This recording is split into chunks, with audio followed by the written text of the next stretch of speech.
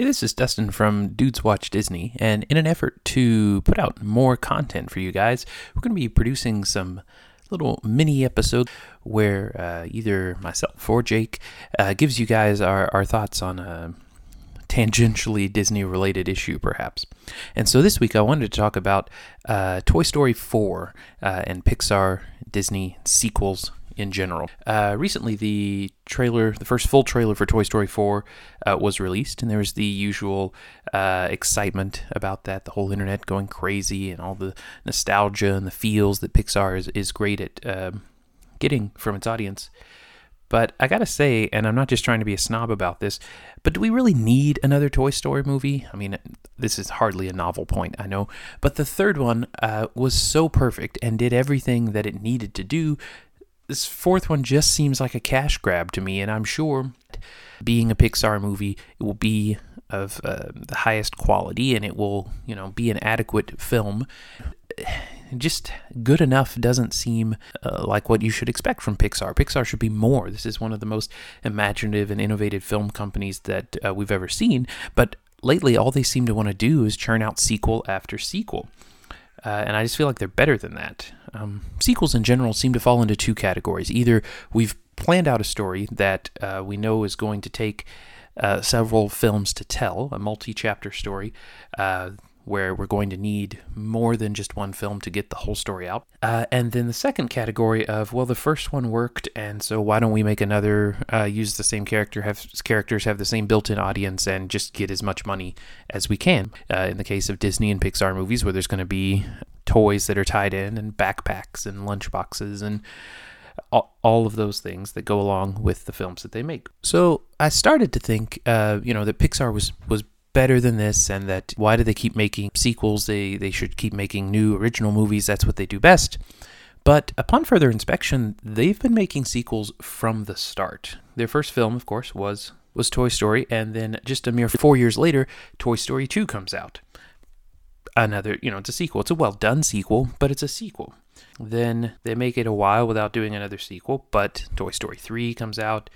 Then Cars 2, Monsters University, Finding Dory, Cars 3, Incredibles 2. Sequels is kind of what they do. Like, we think of them as this company that comes up with all these creative ideas and original stories that, we've never seen before. But sequels is kind of what they do. 4 Toy Story movies, 3 Cars movies, 2 Incredibles, 2 Monster movies. Their hands are not clean in this sequel world, and Disney, on the other hand, if you look at the official canon, at the moment, there's only 2 sequels in that list. Now, there is a planned one. Frozen 2 comes out later in 2019.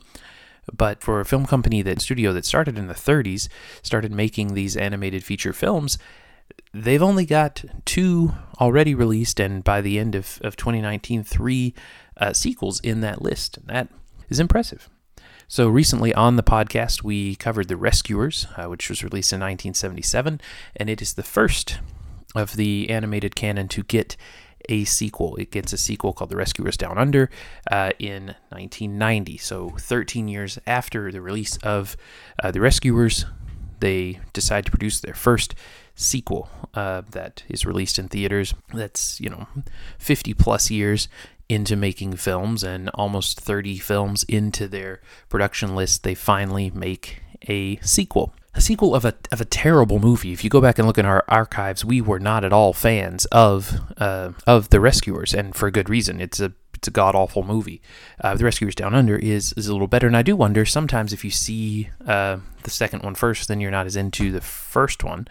For example, with Austin Powers, a lot of people saw the second movie first because the first movie was not all that successful. It got some success when it was released on video. It was very popular with movie rental companies in the world before Netflix, and so popular that prompted the production of a sequel, which was more popular in theaters and then led to people going back and watching the first one, those who hadn't seen it before.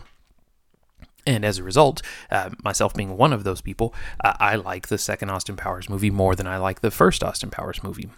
But The Rescuers Down Under becomes the first sequel produced in 1990. They don't do another sequel until 2018 with Ralph Breaks the Internet, which definitely falls into the category of the first one was successful, so why don't we just make another one where they basically do the same thing? It is a movie I was incredibly disappointed with.